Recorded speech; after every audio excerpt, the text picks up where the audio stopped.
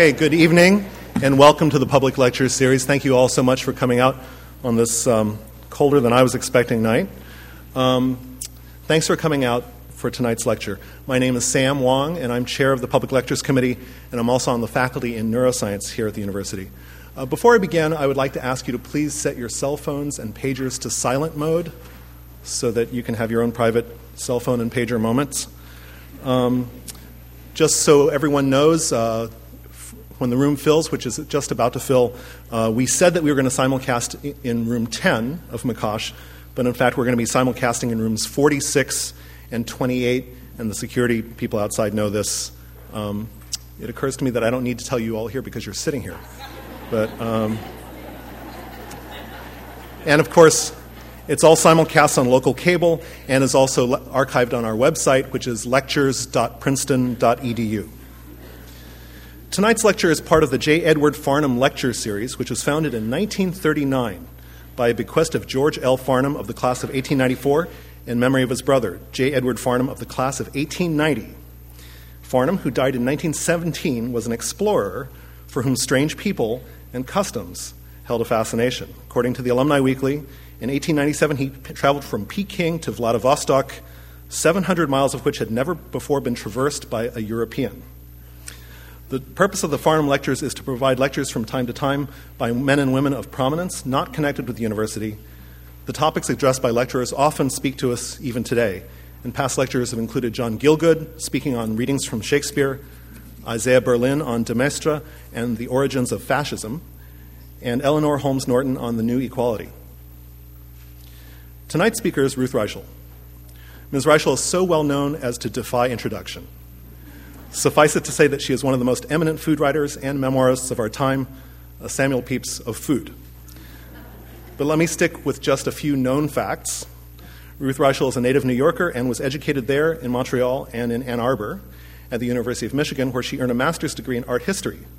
She's written restaurant criticism for New West magazine, the Los Angeles Times, where she was editor of the food section, and the New York Times. Since 1999, she's been editor-in-chief of Gourmet magazine. She lives in New York with her husband, Michael Singer, and her son, Nick. She has won 2 James Beard Awards for criticism and 1 for journalism. She's also won several awards from the Association of American Food Journalists. Finally, a careful search of the Farnum Lecture archives reveals that of all the lectures in this series going back to 1939, Ms. Reichl has, by far, the most fabulous hair.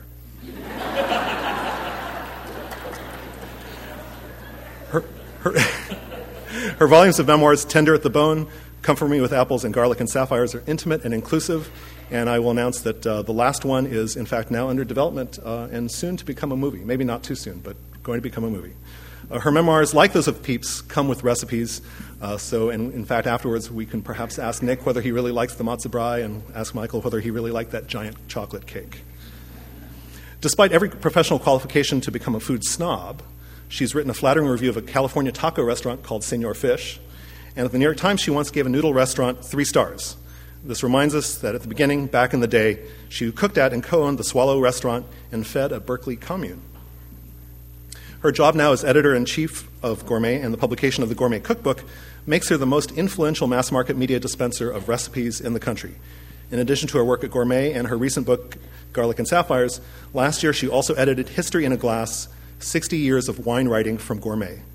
And it will come to you as no surprise that this year she has a new honor. Adweek magazine has named her their editor of the year. On top of all this, we found out that she's really up for anything. This afternoon on campus, she taught a seminar on campus on Farm to Fork, after which we rushed her off to a Trenton establishment called Di Lorenzo's Tomato Pies. And considering the size of our posse, there was some question about getting back in time, but we made it more or less intact. Viva la Reichl.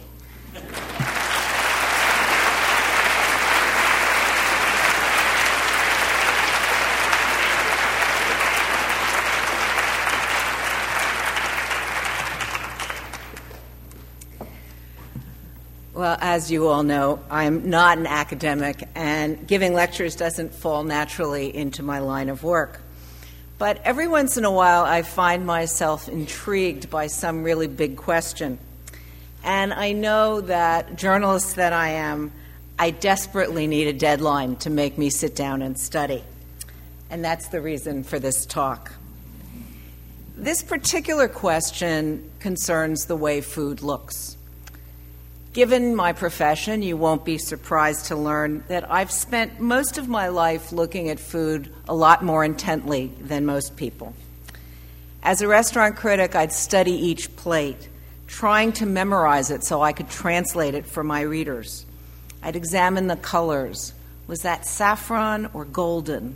And the shapes, trying to file each detail away so I could call it up later when I was sitting at my desk.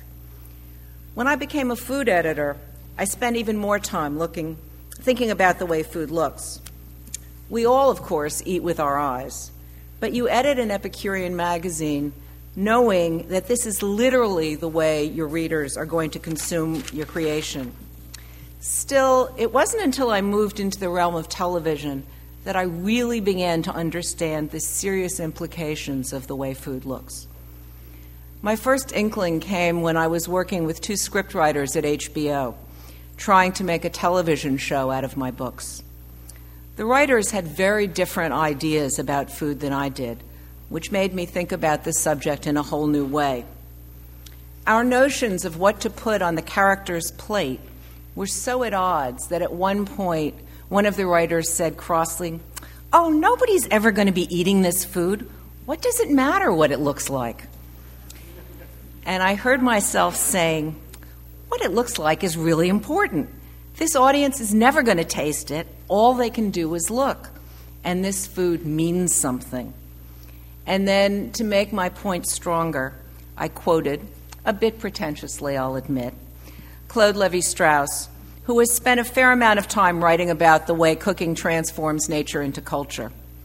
He called gastronomy a language in which each society codes messages which allow it to signify a part, at least, of what it is. What I said to my co-writer is this: any history of gastronomy can tell you that much of that language is visual. How a society presents its food is enormously important. Neither of the writers bought my argument, and I wasn't surprised when our project went nowhere. The final fight was over the life and death of a turkey. They thought that the Ruth character would be much more sympathetic if she bought a live turkey for Thanksgiving and then commuted his sentence and let him live. My feeling was that any food writer who isn't clear about meat-eating issues is an idiot. Over this conflict, we parted ways. Ironically, the death of an animal also became a major issue in my next television project. In one episode of Gourmet's Diary of a Foodie, Fergus Henderson, a wonderful chef in London, cooks a pig's head. He simply cuts it in half from forehead to chin and boils it. He then sets a heap of vegetables onto a plate and gently lays the head upon it, saying, "Here's a little pillow for the pig." Now, whoops.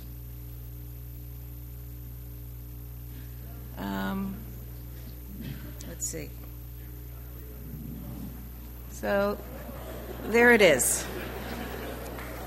And I don't have the picture here, but the next shot is of the reporter taking a knife and cutting into that. Well, you can't imagine the fireworks that this set off at public television. Could we actually show this? It is, after all, a pig's head, undisguised, sitting on a plate. He even seems to be sort of smiling, which, according to the people at public television, made things worse. As we were arguing, I found myself saying, "What's the difference between this and a slice of ham? They're both pieces of dead pigs." And Laurie, my wonderful co-producer, said gently, "Yes, but here you are actually seeing the animal in its natural form." And I said, "So it's all about the way it looks?" And she replied, "Of course." There I was, once again, faced with the issue. In reality television, you can show someone cooking meat so long as it doesn't actually look like an animal. In fictional television, a character cannot be likable if she knowingly consumes a creature she has seen before its death. If you believe, as I do, that food reflects who we are, that you can find in it a microcosm of what is shaping the world at any particular time, you have to wonder what this says about us. We live in a society that consumes more meat than any other group in the history of humanity. Global livestock grazing and feed production now use 30% of the surface of the planet. There are currently 3 billion domesticated cattle, sheep, and goats in the world, and that doesn't include the 100 million pigs or the 9 billion chickens that are dispatched every year in the United States alone. Every one of these animals is destined for someone's plate. What I want to ask today is what it means when a society that devours animals at such an extraordinary rate can only do so when those animals are transformed into something utterly unrecognizable as living creatures. What does this tell us about ourselves? I think the answers will surprise you. They surprised me. I began by looking at meat-eating societies, and I took a very big bite of the world. I went searching across both time and space, starting in the 5th century BC in Asia and Europe, and ending up in modern America. In the course of these culinary travels, I sat down to eat with ancient Greek poets and medieval kings and queens. I watched the Prophet Muhammad dining in the desert and spied on Dr. Johnson as he took his meal in an old English tavern. Then I looked at what came next. To my astonishment, I discovered that each of these societies would not only dramatically alter its eating habits, but that they would do so in remarkably similar ways. I scrutinized what those who followed after them ate, trying to find out not only how this next society's diet had changed, but why. And then I looked at the next turn of the wheel.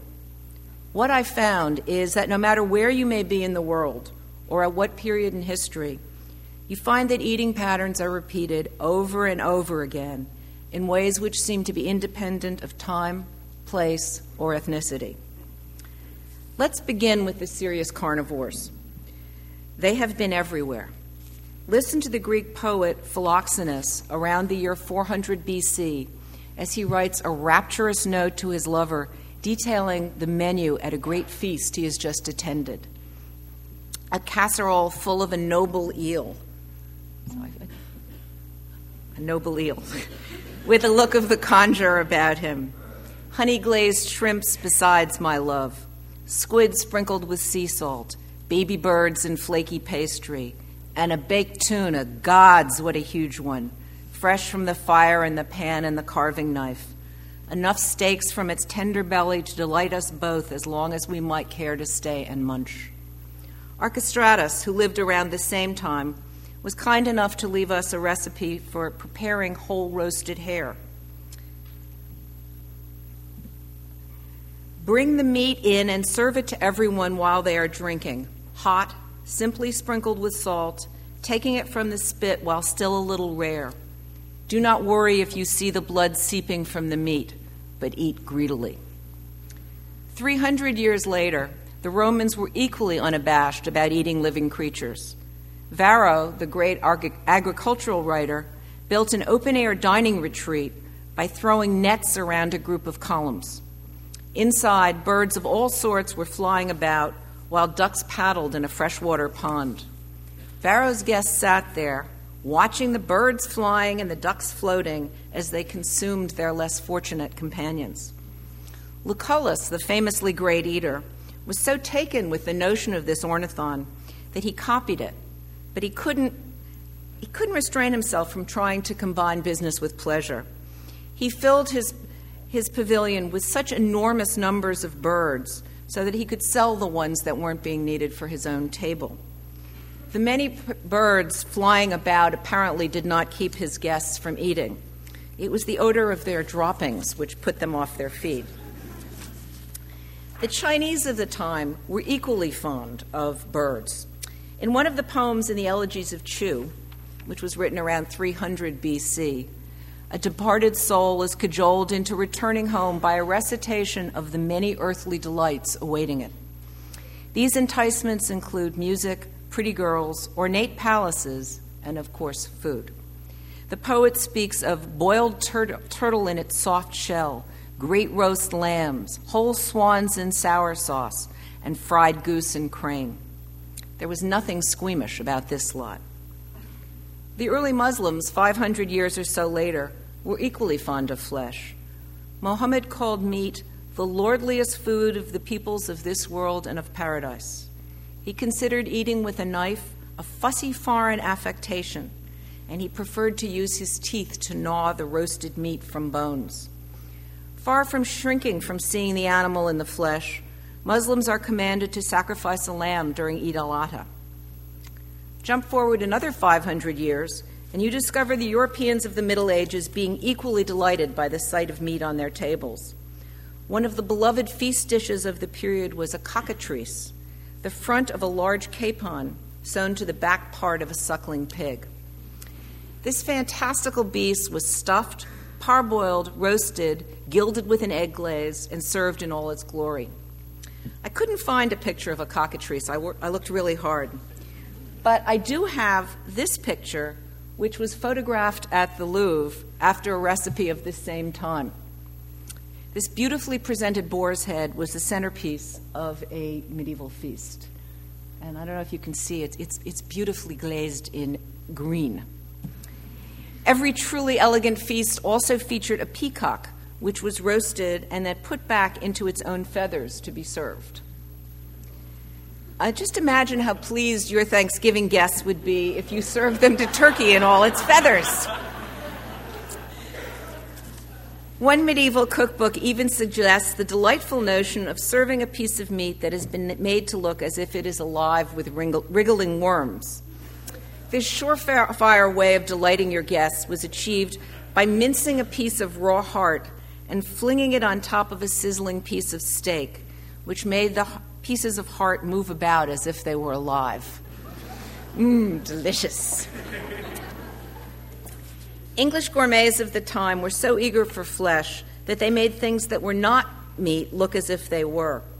One popular feast day dish was dried fruits strung on a cord, dipped in batter, fried, and made to look like haslet, the cooked entrails of wild boar.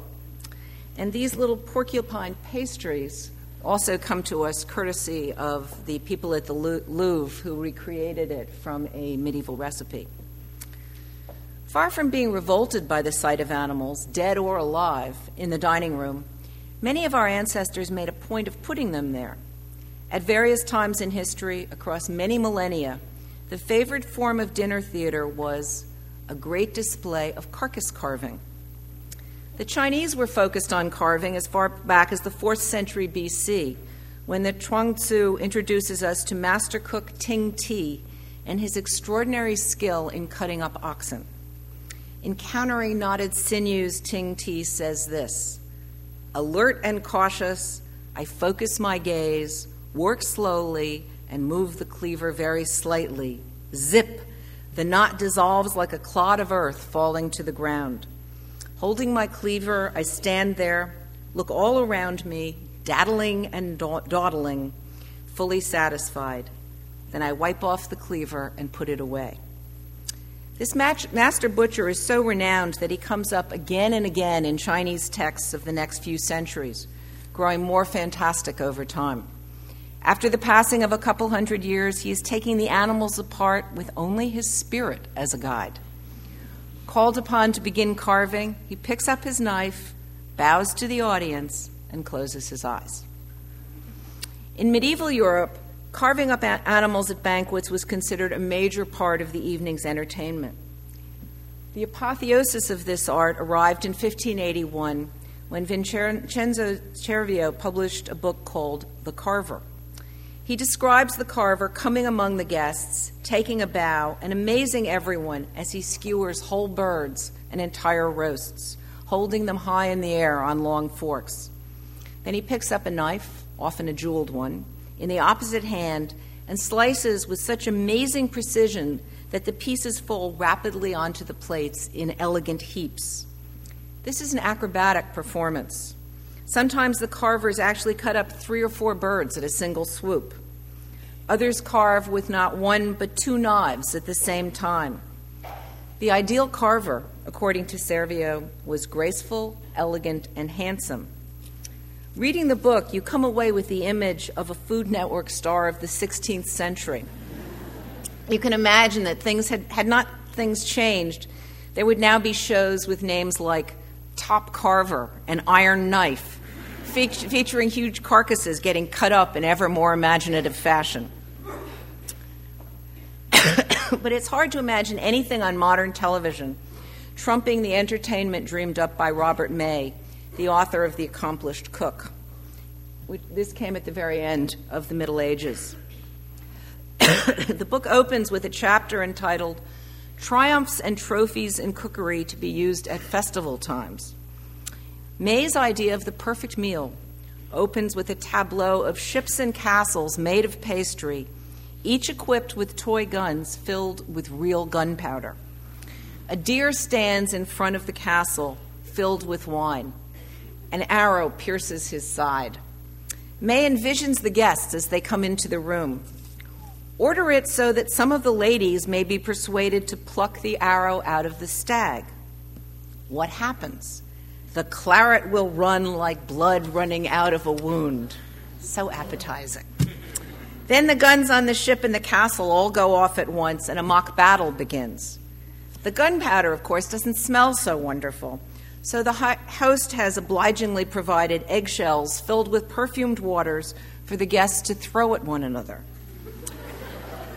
Then, just when they have settled down and imagine that all danger is over, he supposes that they will desire to see what is in the two large pies nearby.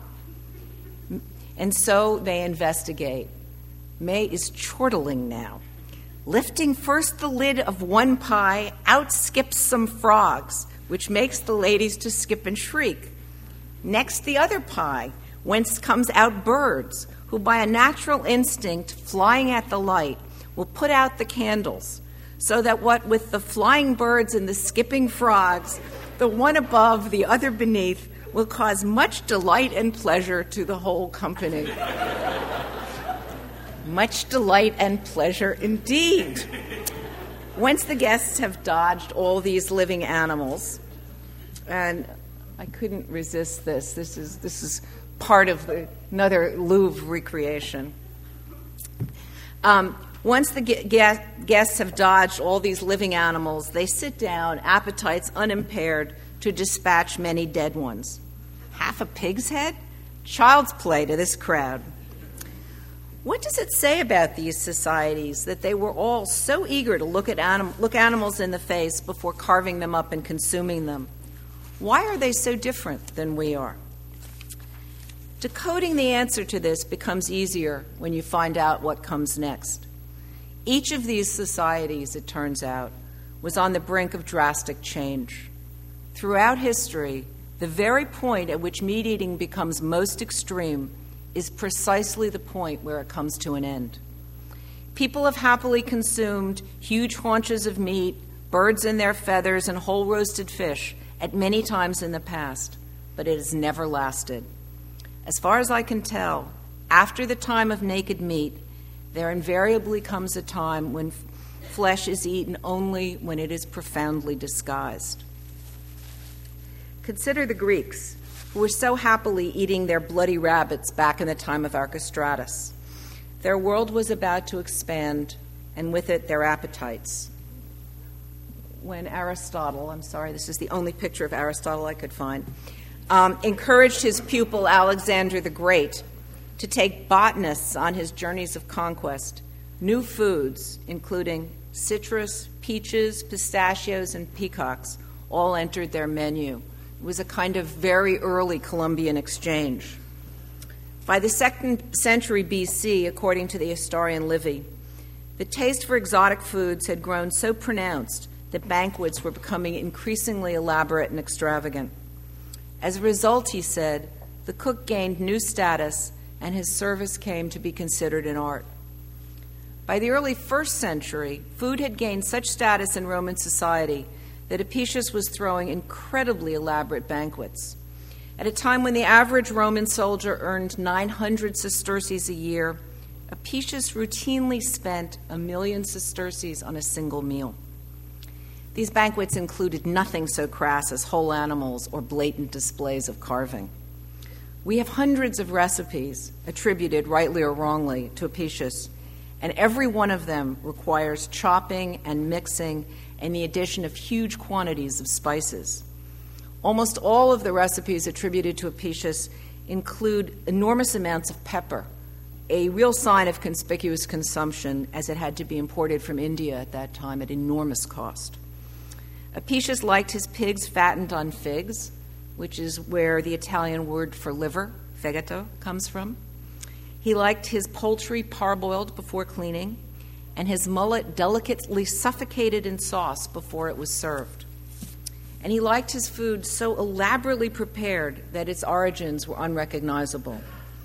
Of a recipe for a mousse containing minced fish, eggs, oil, pepper, and rue, pressed into a pan before being steamed, Apicius notes happily, "At table, no one will know what he is eating." And that, of course, was the point. In the time of Apicius, the food was always unrecognizable. Nobody wanted to eat anything that looked as if it had once been alive. Among the many recipes that Apicius has left us is this one for what he called patina apiciana.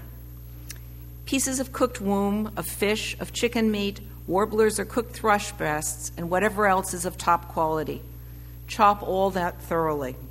Mix raw eggs with oil. Crush pepper, lovage, moisten with fish sauce, wine, raisin wine, and set to warm in a saucepan and bind with starch after you have added all the chopped meats and let it come to the boil. When it is cooked, remove with its juices with a spoon and arrange in a serving dish in layers, some with peppercorns, some with pine nuts. Place under each layer as a base a sheet of laganum and put on each sheet 1 ladleful of the meat mixture, seasoned with pepper. Parse that recipe carefully, and you soon discover that it is, in all probability, the first known recipe for lasagna. And I should tell you that last year at Gourmet, this was the single best-selling issue of the year. I regret to say that our recipe contained no womb. And what happened to Apicius? Well, poor man, he liked his food so much that when he discovered that his fortune had dwindled to 10 million sesterces, he poisoned himself. He simply couldn't live with the notion that he might someday be unable to dine in the fashion to which he had become accustomed.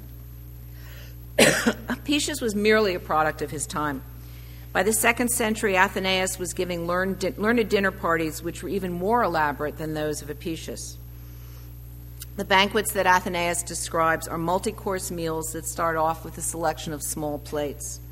One begins with sea urchins, cubes of smoked fish with capers, small slices of meat, a hyacinth bulb, and some salad greens tossed in a vinegary dressing laced with mustard seed. This was followed by sliced baked fish with wine, olive oil, and seasoning. Then there were slices of duck marinated in vinegar. Then came sliced turnips, served in a sauce made of vinegar mixed with raisins and mustard seed. To finish the meal, there was a final course of sweet cakes, nuts, and fruit. When I read this description, it sounded so familiar to me. I kept wondering where I had read something similar. Then, leafing through a new book on kaiseki food, it hit me. Here is the spring menu, served today at the Kyoto restaurant Kikunoi. The meal begins with hasun, which is the first course in every classical kaiseki meal, and it is almost a replica of the meal that Athenaeus described, with lily bulb petals and sea urchin and vegetables and vinegar. And the course after this is roast duck breast and steamed turnip. And I was just incredibly struck by all this. And then, of course, what is for dessert in the classical kaiseki meal? Sweet cakes, nuts, and fruit. I bring this up not only because I was struck by the similarity of these two menus, which are 2,000 years and half a world apart, but also because of the chef's commentary on the meal.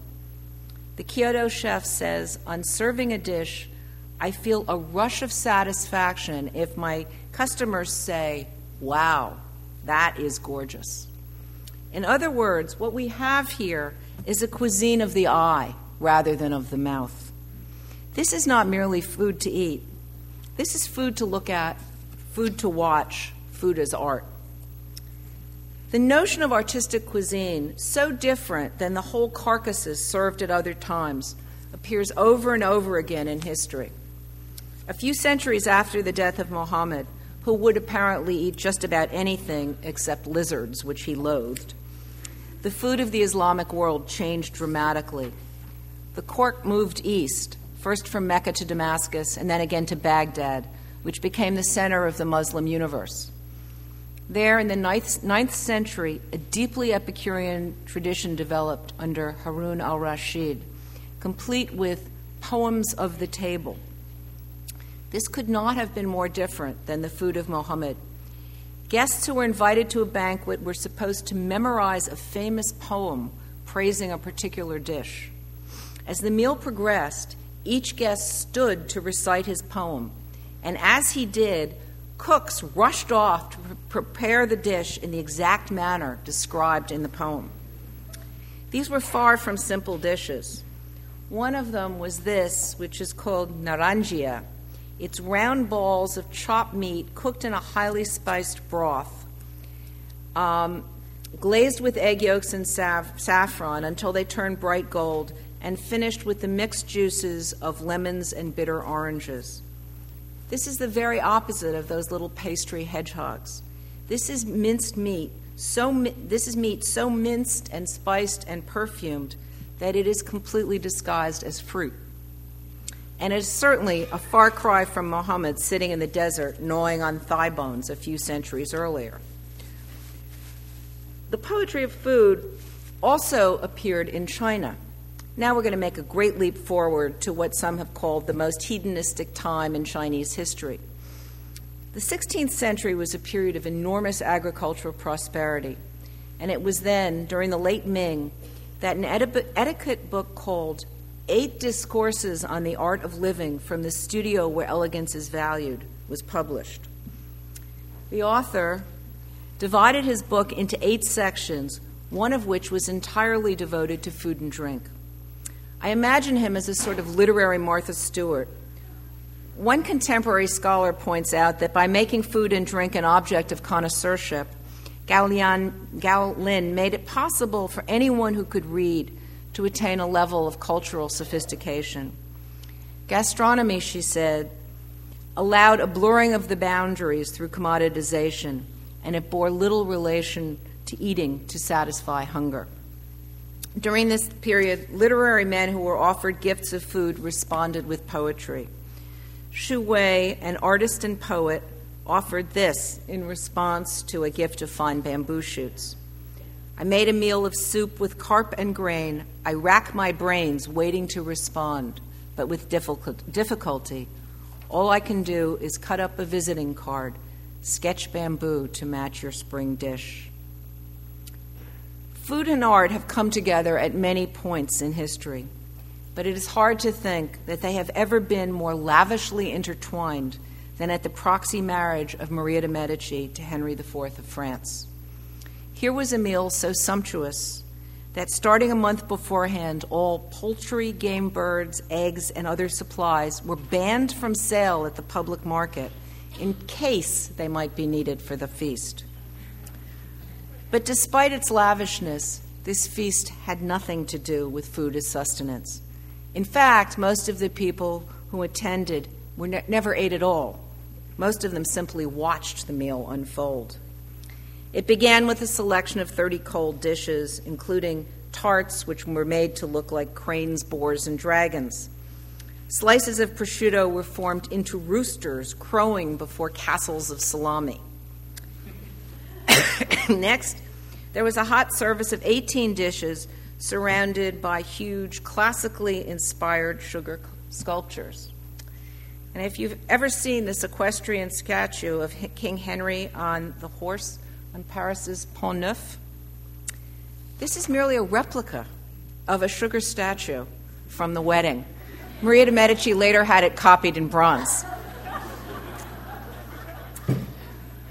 With the third course, there was a tremendous rumbling of drums. Trees, plants, and statues disappeared by means of a hidden mechanism, to be replaced by billowing clouds and jeweled chariots which descended, bearing singers dressed as goddesses. Then they rose back up into the heavens. The lights came on, and the next course, a delicate digestivo of jellied quinces, olives, fish and wine, eggs, artichokes, and both fresh and candied fruits, was displayed to the guests. But it still wasn't over. Maria's table began to rotate. At first revolution, the service was transformed into a plane of decorated mirrors. Then it revolved again, and the mirror was replaced by a delicate miniature garden. And with this bucolic scene implanted on their memories, the guests finally departed. This is extreme eating, food that is not intended as sustenance and has gone far beyond poetry. It is conspicuous consumption on a major scale. Its food is performance art. And we have to ask, since we see it happening over and over again in human history, what does it mean when food reaches this stage? When food is transformed beyond all recognition, when it has become art, poetry, and performance, what is it telling us about ourselves? What is it telling us about society? Well, the first message, obviously, is prosperity. Impoverished cultures do not consume food in this fashion. And in times of prosperity, the middle classes invariably begin to move upward. As they do, food becomes one of their major means of displaying wealth. Often, especially in class societies, food is the only avenue open to the newly rich. And as they become wealthier, they begin to eat more lavishly. And what happens? Almost invariably, the old guard becomes terrified. In their attempt to keep these uppity new rich in their places, they enact sumptuary laws. Let's go back and look at what happened in Rome after Alexander the Great introduced all those exotic new foods and Apicius began collecting those elaborate recipes. Well, during the 2nd and 1st centuries BC, the Senate not only put limits on the number of participants a person was permitted to invite to a private dinner, but also how much he might spend for such a party. Certain foods were not allowed. Exotic creatures such as ostriches or parrots imported from Africa. In one case, the Senate even prohibited dormice. During the Middle Ages in Europe, sumptuary laws were enacted each time the populace began to eat well.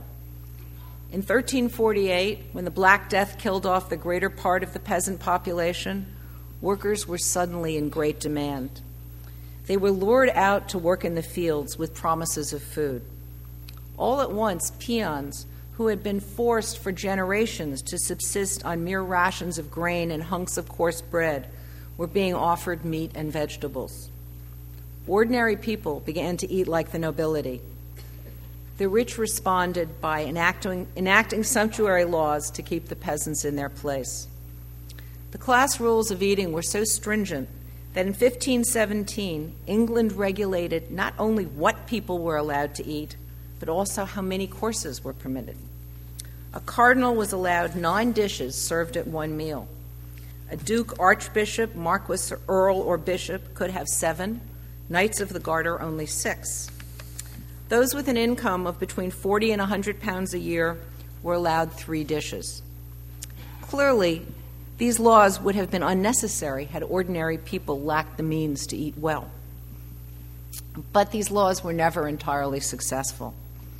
A French law of 1563 forbade private families from having meals of more than 3 courses, with the number and type of dishes that might constitute each course spelled out in great detail.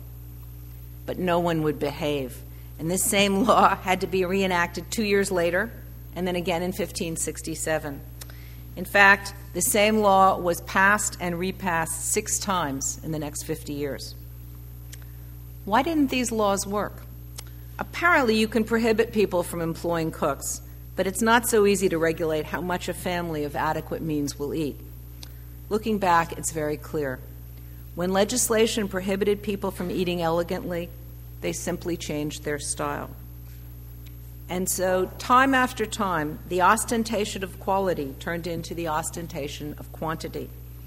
When moneyed people wanted to show off, and they were not permitted to do it by the fanciness of their food, they simply eat more. Reading the documents, looking at the pictures, you can virtually see the change. The food loses all its delicate adornment, and the portions become enormous.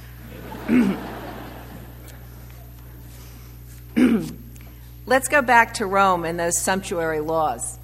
In the years that followed, Vitellius, who was briefly emperor, became famous for the sheer size of his gluttony. He got himself invited to dinner at 5 or 6 houses every night and ate at all of them. Attending sacrifices, he was sometimes known to throw himself upon the roasting animal and devour it right in the middle of the ceremony.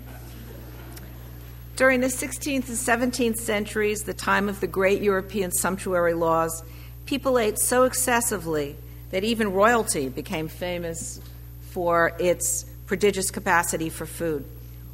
One writer said of Louis XIV, he did not bother himself with cookery nor with any refinements. To him, always afraid of not having enough to eat, sheer quantity was more important than anything else. He didn't eat, he stuffed himself. And this is a Louis XIV oyster feast. Looking back 100 years later, historian Louis-Sébastien Mercier sneered, in the last century they used to serve huge pieces of meat and pile them in pyramids. Delicate eating has been known for only half a century. But you certainly didn't have to be royal to eat like a pig. Across the channel, Dr. Johnson, that famous trencherman, was far more interested in quantity than taste. He once stopped a servant from removing the gravy boat from the table before dessert. The gravy was meant for lobster, but Dr. Johnson grabbed it and poured it over his plum pudding. Taste be damned. Couldn't waste good sauce. The consequences of this sort of gluttony were exactly what you might imagine. Time wore on, and people ate more and more, almost to absurdity. Sociologist Stephen Manell puts it this way. By the 17th century, it would have been physically impossible for the nobility to eat quantitatively more than they were. And so what happened next? The obvious. It's not a coincidence that the first cookbook of the modern age showed up during the reign of Louis XIV. When sheer quantity reached its limit, the only way to consume more food is to make it more palatable, more enticing, and easier to eat. And so the cooks are called in. Interestingly, it is just about this point in Western history that the manner of serving food, the way the table itself looked, underwent an enormous revolution. At first, forks, which had been known for centuries but were considered an effete affectation throughout most of Europe, became a universal tool. Then the classical style of eating, à la française, where everything was placed on the table at the same time. And what happened was wherever you were sitting, you just ate whatever was nearest to you. So there might be 100 different dishes on the table, but you just ate whatever happened to be near you.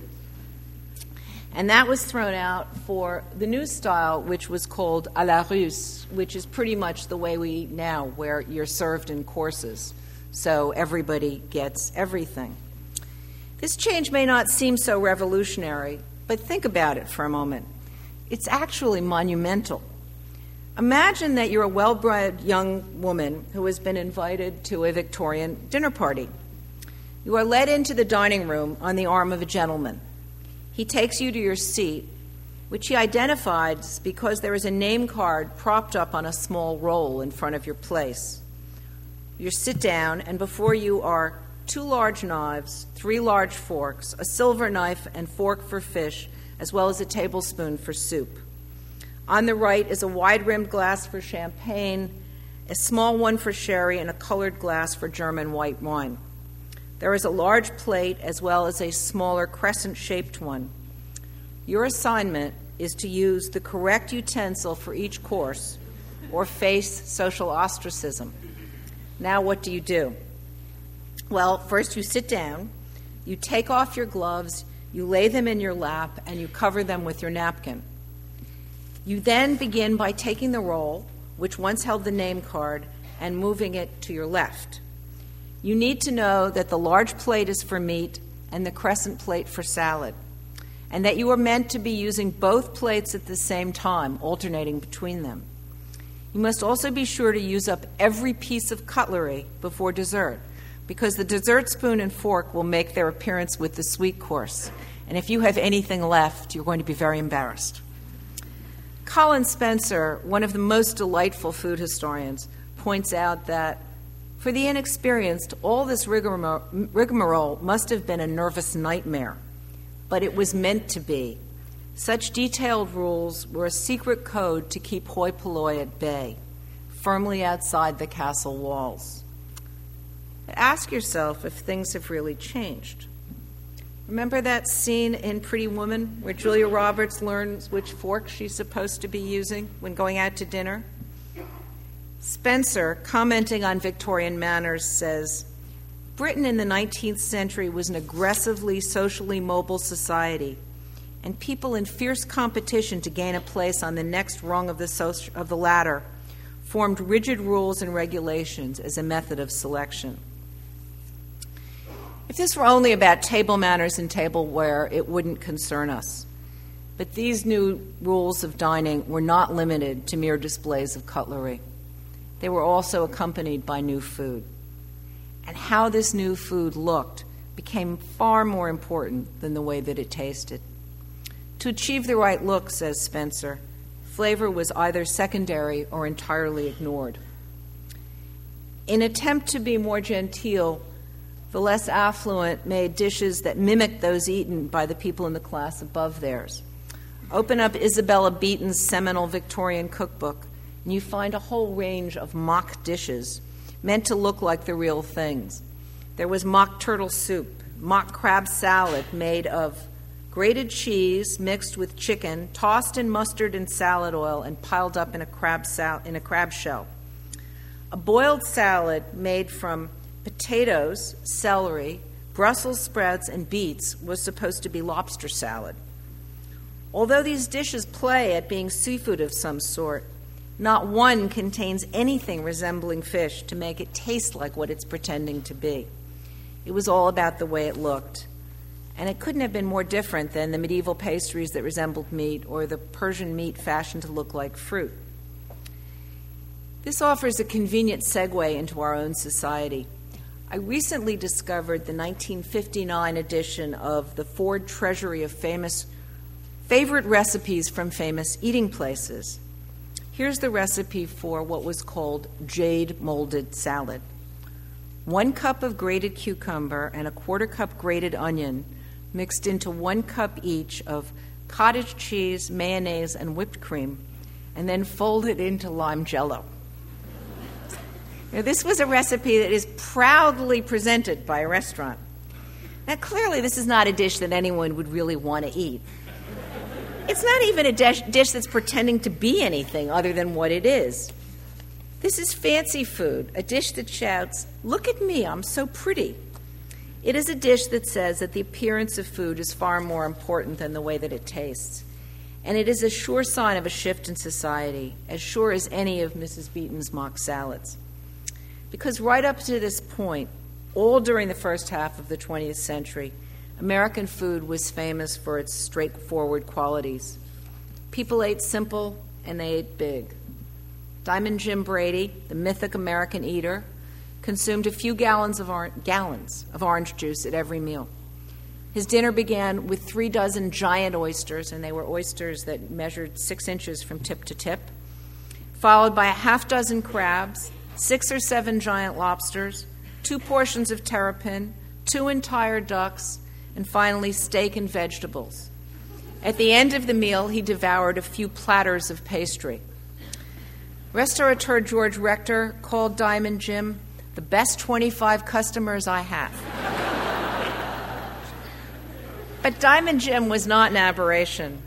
Writing about the great New York institution known as the beefsteak in 1939, Joseph Mitchell sneers, this is the only picture I could find of a beefsteak, Joseph Mitchell sneers that at a contemporary beefsteak, it is unusual for a man to do away with more than 6 pounds of meat and 30 glasses of beer. noting that until women were allowed in, the men ate considerably more, and they did so without benefit of knives, forks, napkins, or tablecloths. This was clearly not a time for niceties or squeamishness. When Gourmet magazine came into being 2 years later, the cover pretty much said it all. And animals, both dead and alive, appeared on the cover for the next few years. I mean, I could no sooner put this on the cover today than I could fly to the moon. But much as in the time of Archestratus, Vitellius, Muhammad, and Louis XIV, the America of gargantuan appetites and haunches of meat was not destined to last. When quantity reached its logical extreme, our society turned to the cooks. At first, we made dainty dishes like the aforementioned jade salad.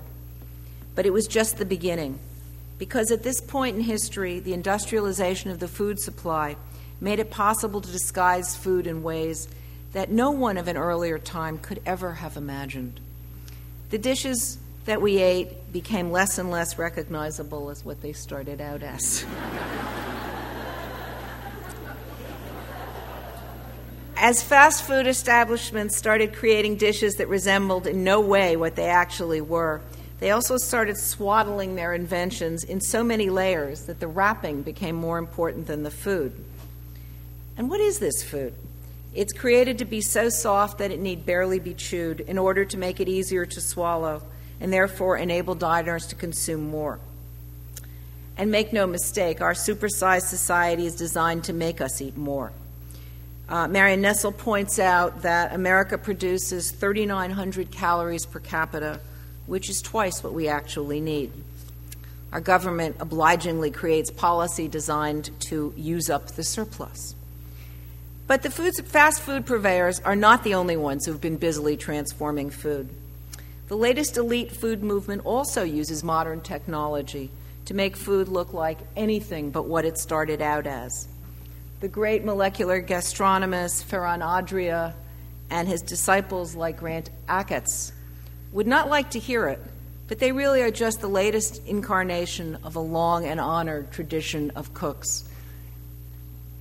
Anne de Montmorency, Constable of France, once pointed out, when a gentleman attains an income of 500 pounds, he no longer knows what it is to eat well, because, wishing to eat in the grand style, he is at the mercy of his cook. She said that in 1600, but she might as well be talking today. So what does this all tell us? I have to admit that I started to research this talk with the idea that the industrialization of food had created a climate unlike any the world had ever seen. I was convinced that our squeamish inability to look our food in the eye was a sign of some terrible social dislocation. But wandering through the tables of history, I saw something quite different. We want very much to think of ourselves as having moved beyond our past. But when I look back at what we have eaten, it becomes clear that we are merely taking part in the dance of human history. Look at the contrived dishes that we now eat and think of Apicius, of Harun al-Rashid, of Maria de Medici, and then think what followed them. Throughout history, each time a society became so prosperous that food was plentiful, the middle classes began to rise. And as they did, their food became a means of displaying wealth, and they began to eat more elegantly. Then the ruling classes stepped in and attempted to quash their pretensions. In reaction, the new rich began to stuff themselves, and they kept doing it until it was simply not possible to eat anymore. At that point, the cooks were once again called in to reduce large quantities of food into something smaller. The result was food so decorative that it was unrecognizable as anything that was once alive. Throughout history, great plenty has inevitably turned into great disguise. I think that's what Andy Warhol was trying to tell us when he focused on food that was not food. He wasn't celebrating the soup can or the cereal box. He was simply pointing out this ultimate act of transformation, showing us that we had turned our food into symbols. It is the ultimate act of disguise. So what does this tell, the way that we now eat, tell us about ourselves? Well, it tells us that we're overfed. We have come to the point of ultimate disguise, the point where the cooks are called in to chop, reduce, and otherwise transform vast quantities of food so that we can consume more calories. But what we have seen throughout history is that this highly decorative food always goes out of style. The end sometimes begins in satire, as in the Greek Satyricon, in which Trimalchio's feast is a long and detailed means of making fun of the nouveau riche. Often the end is abrupt and political. In the Islamic world, when the Umayyads relocated the court from Mecca to Damascus, they were seduced by the elaborate dining of the Persians. This led to their downfall. Ironically, the last of that dynasty was slaughtered during the final course of what had been billed as a reconciliation banquet. A time of austerity briefly ensued. The lavish Ming dynasty was brought down in similar fashion. Disgusted by the ways of the rich, the peasants rebelled, and the Manchus swept down from the north to inaugurate a new, and once again brief, period of austerity. And we all know what happened to the French monarchy after its eating became too effete. Marie Antoinette said, "Let them eat cake," and the rest was history.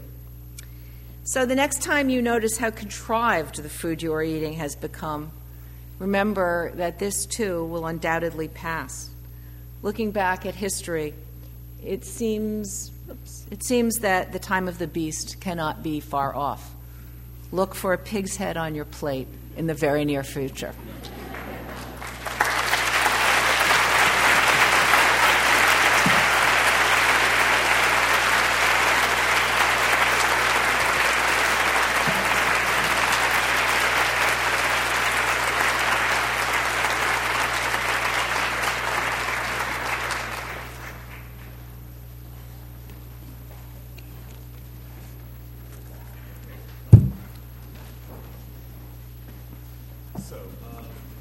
Reichl has agreed very kindly to take questions, and I just want to remind people that since we are broadcasting these things, to please raise your hand and someone will come to you with a microphone, and to please use the microphone to ask the question.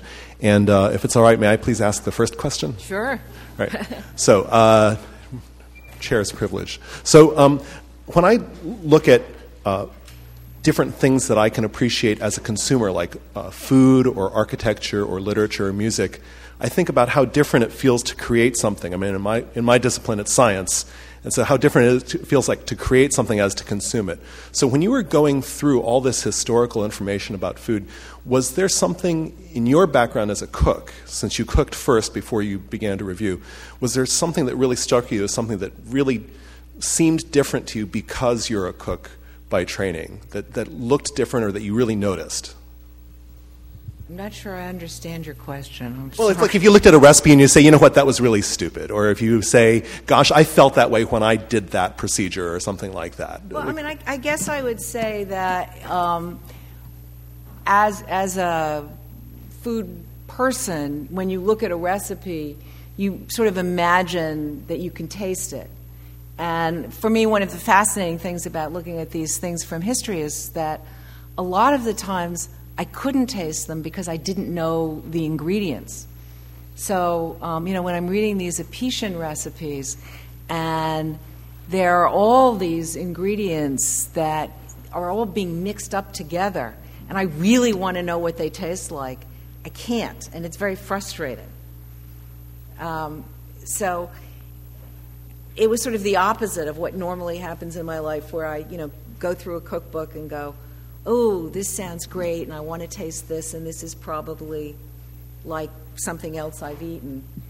And I couldn't do that. And I think that's one reason why reading this kaiseki menu and then looking at this menu from Archestratus just sort of blew me away, because they were just like going down the lists and seeing the same ingredients just stunned me.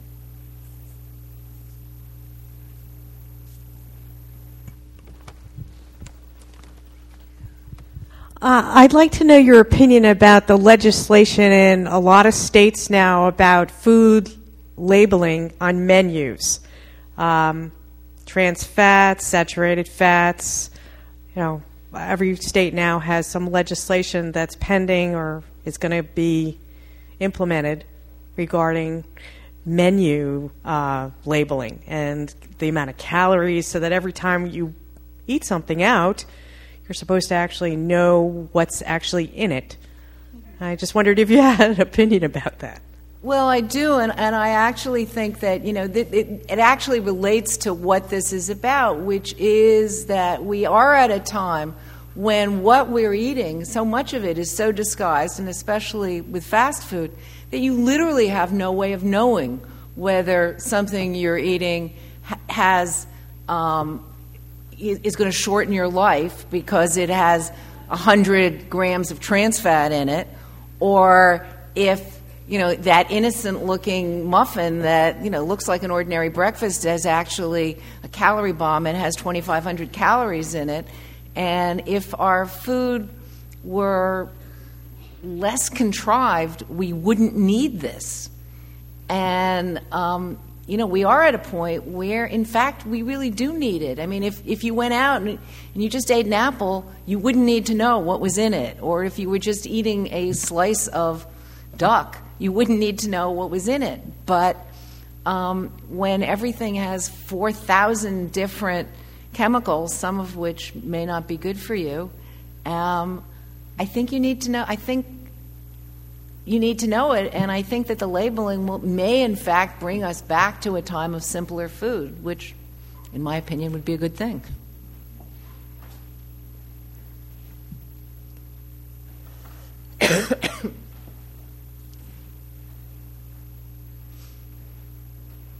There's someone over here. Okay. Have you read Professor Lichtenstein's recent book about the Quran, in which he speculates that the delights of Muslim heaven are not sexual but culinary? That the word hur refers not to a virgin but to white raisins and cool drinks.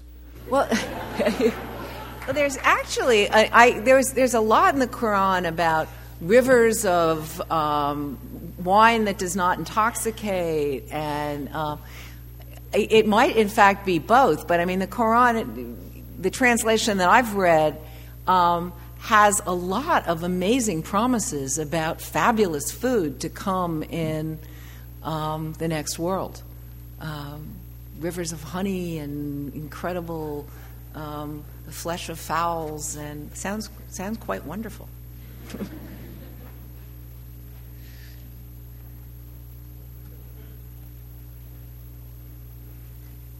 Yes. Do you think the movement to ban foie gras in many states these days is really a reenactment of sumptuary laws to hold down the rich and fabulous? I don't. I do. I think that it's a very convenient way for the vegetarian forces to come upon something that's very easy to attack. It's much easier to attack foie gras, which affects a very small percentage of the population, than it is to talk about the horrors of factory-farmed pigs, which affects all of us, or factory-farmed cattle. Or I mean, there are lots of horrors out there in the food world, most of them much worse than force-fed, a very small population of force-fed ducks. And I just think it's one of those things that they've grabbed onto something that is easy for people to dislike, and especially easy for people to dislike because it doesn't affect most of them. I think it's a very clever move on the PETA people's part.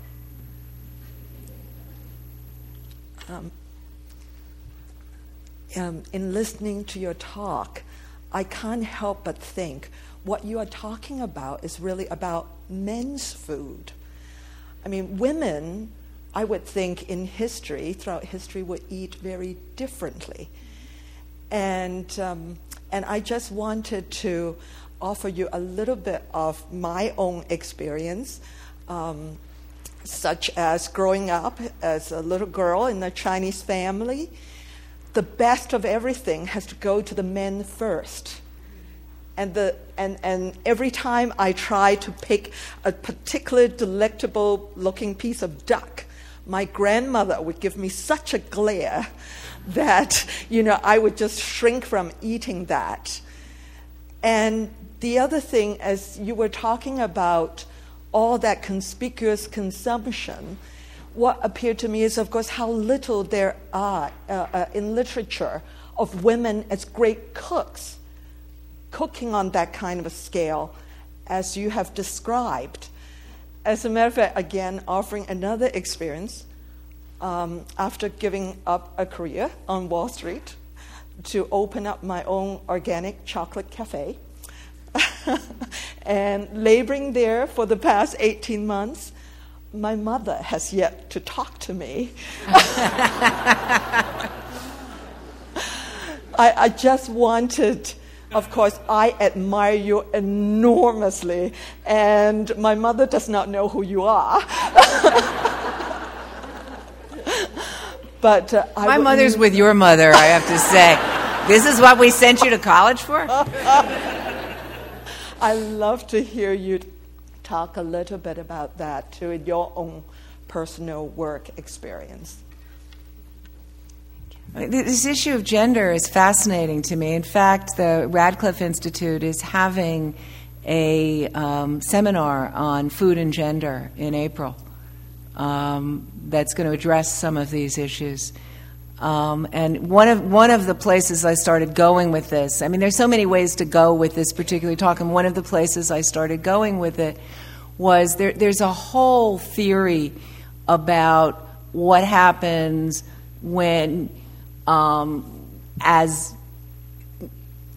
with the growing wealth of societies, as middle-class women, as their husbands become wealthier and wealthier, the women become appendages, and they go from being the helpmeet, especially out in the country and farms. They go from being the people who are helping slaughter the animals, etc., to people who, because they have to be conspicuously idle to show off how wealthy their husbands are, it's one of the reasons that the food becomes more and more contrived, because the women become too delicate. 100 years earlier, they're slaughtering the animals, and suddenly they're too delicate to be involved in anything like that, and the food becomes more contrived. So there is a whole study of women and food, and it's probably just a beginning field, but it's a really fascinating one. Can you talk a little bit about the frequency that you noticed in this pattern throughout history of going from the various types of food that is being eaten through the cycle of kind of a demise into this processed food, and if you saw that speed up as you approached our time? Definitely, everything speeds up as you approach our time. I think it went from being a very slow cycle. When you're looking at the ancient world, it's something that takes hundreds of years, and it gets quicker and quicker as time goes on. There's no question. We're in something that took 400 years. We're now probably down to 40 years.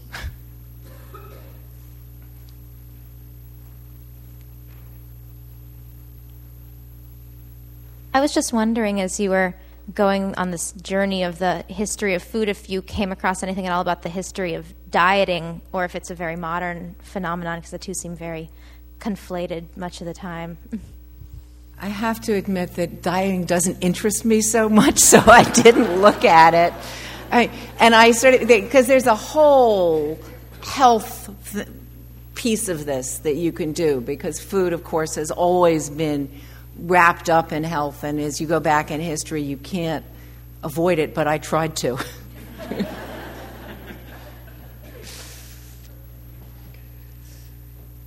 was wondering if you had any comments on the slow food movement and the various issues that it encompasses, like eating local and terroir and things of that nature. Well, I'm thrilled by the slow food movement, and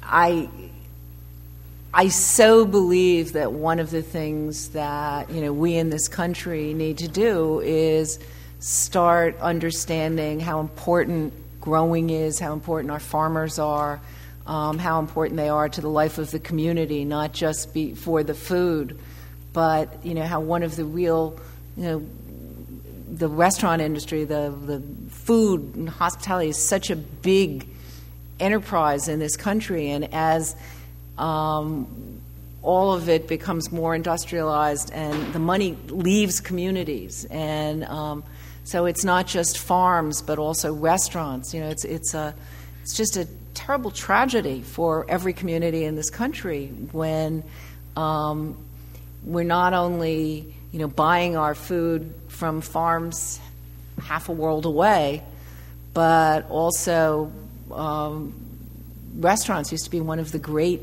local enterprises, and now suddenly you have whole communities that have nothing but chain restaurants. I mean, when you can be in some mid-sized town in America, and they vote for the best Chinese restaurant in town, and it's P.F. Chang's, and the best Italian restaurant in town is Olive Garden, and all of that feeds into the need for us to go back to preserving what is local and trying to keep the money in the communities and trying to make it possible for people to have local farms. And part of the way that we do this is, I think the Farm Bill, which is up this year, we all think of the Farm Bill as being something that is for farmers. I mean, it's not. It's going to set food policy in this country for the next 6 years, and it's very difficult to understand. I've been trying to. It's deliberately made so that you can't understand what it is, but it's worth something like $73 billion in subsidies. And one of the big things that the slow food people are trying to do is make sure that some of that money goes to small farmers as opposed to giant farmers.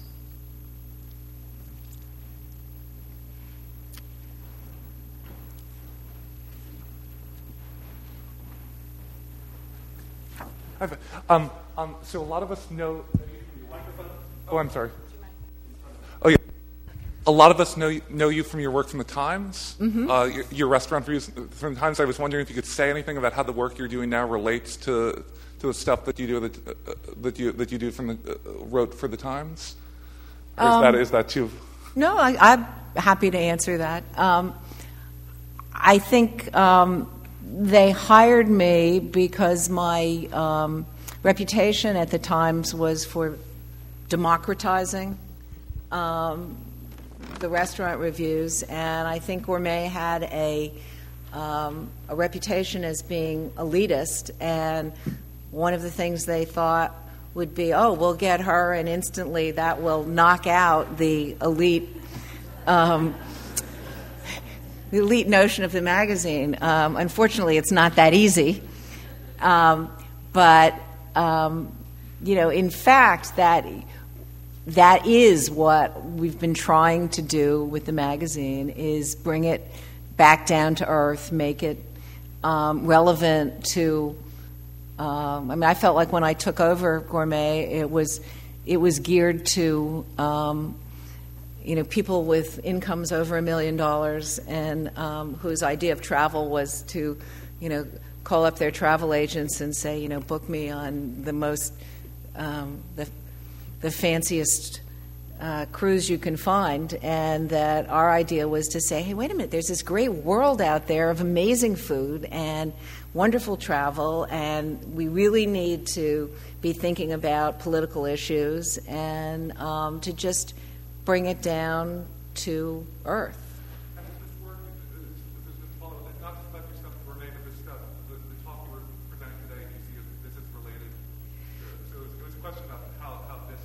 Oh, how this related? I'm not quite sure. I mean, this was just really something that came out of, for me, the notion of not being able to put a pig's head on TV, and it just sort of, I thought, what does that mean? I mean, what does that mean that we eat so much meat and we can't look at it? So it wasn't from the reviews.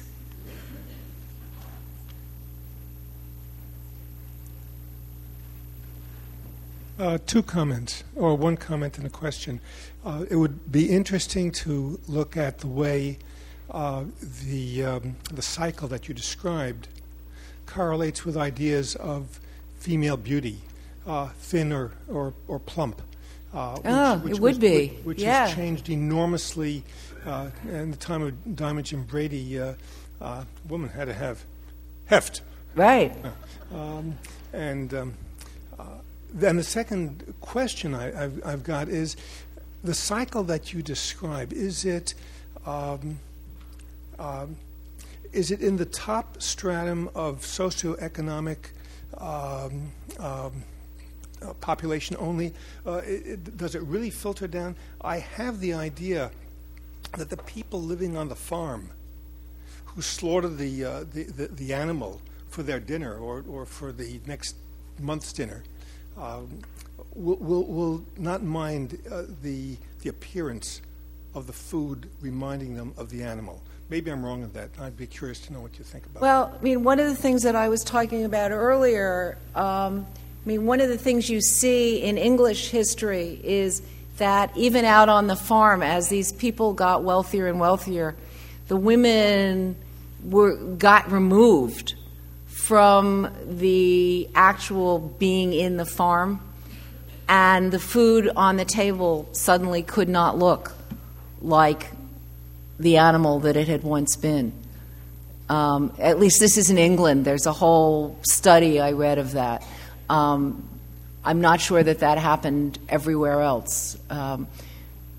But the other thing is that at various points in history, the people on the farms couldn't eat what they were raising. They weren't allowed to. I just had a question about the title of your talk. When I saw that it was Watch What You Eat, it made me think that we so often do watch vigilantly what we eat. And so I have a question about bioterrorism and this new world that we live in. And I'm wondering if you think that we are more fearful, or our control issues are heightened in a new way because of terrorism, or has this been an issue since The Jungle was published and we've always really been concerned about food sources? So I was wondering if you had any thoughts on that. I would say the opposite. I don't think we're concerned enough. I mean, we in this country, foolishly, I think, somehow believe that our food supply is safe, and I'm not worried about terrorism from, someone poisoning the food. But, The Jungle was published. There was a certain reform in the way meat was done. If you read Fast Food Nation, it's terrible now. Anybody who believes that we're not going to have a mad cow epidemic, I think, is insane. We are, it's perfectly legal to sell rotten fish in this country. I don't think we're nearly vigilant enough. I think we're remarkably complacent about food safety. And, we're surprised when there are outbreaks of E. coli, but in fact, some extraordinary number of people, and I used to know the figure, but it's millions and millions of people, are sickened with food poisoning every year in this country.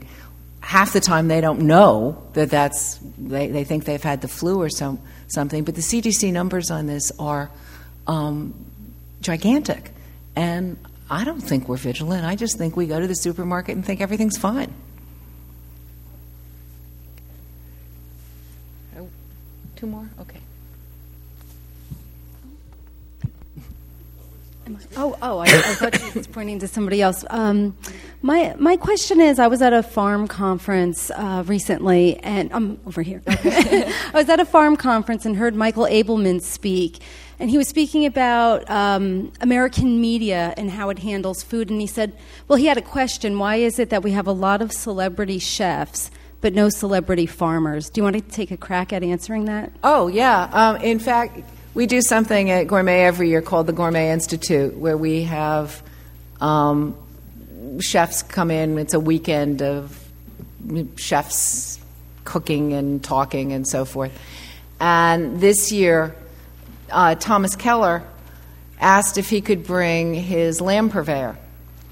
And when he introduced him, he said, I think in a couple of years you aren't going to see celebrity chefs anymore. It's going to be celebrity farmers, and that's why I wanted to introduce you to this one.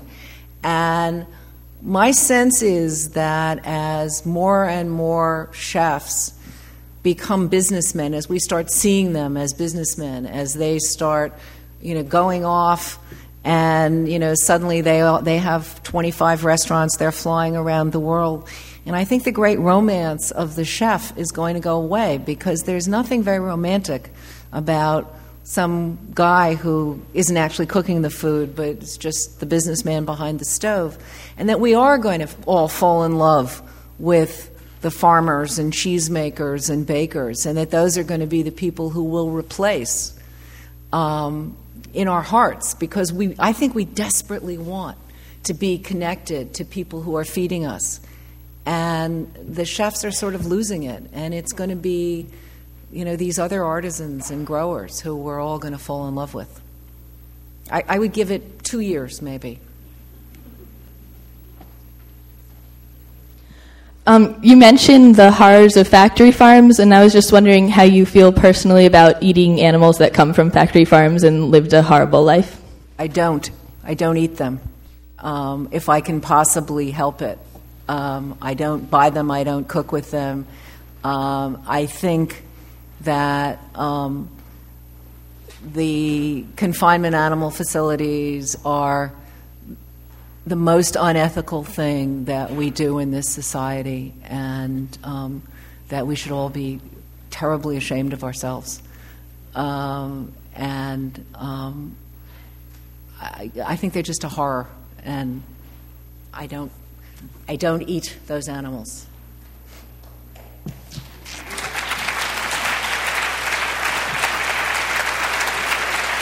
Thank you. You've been a great audience.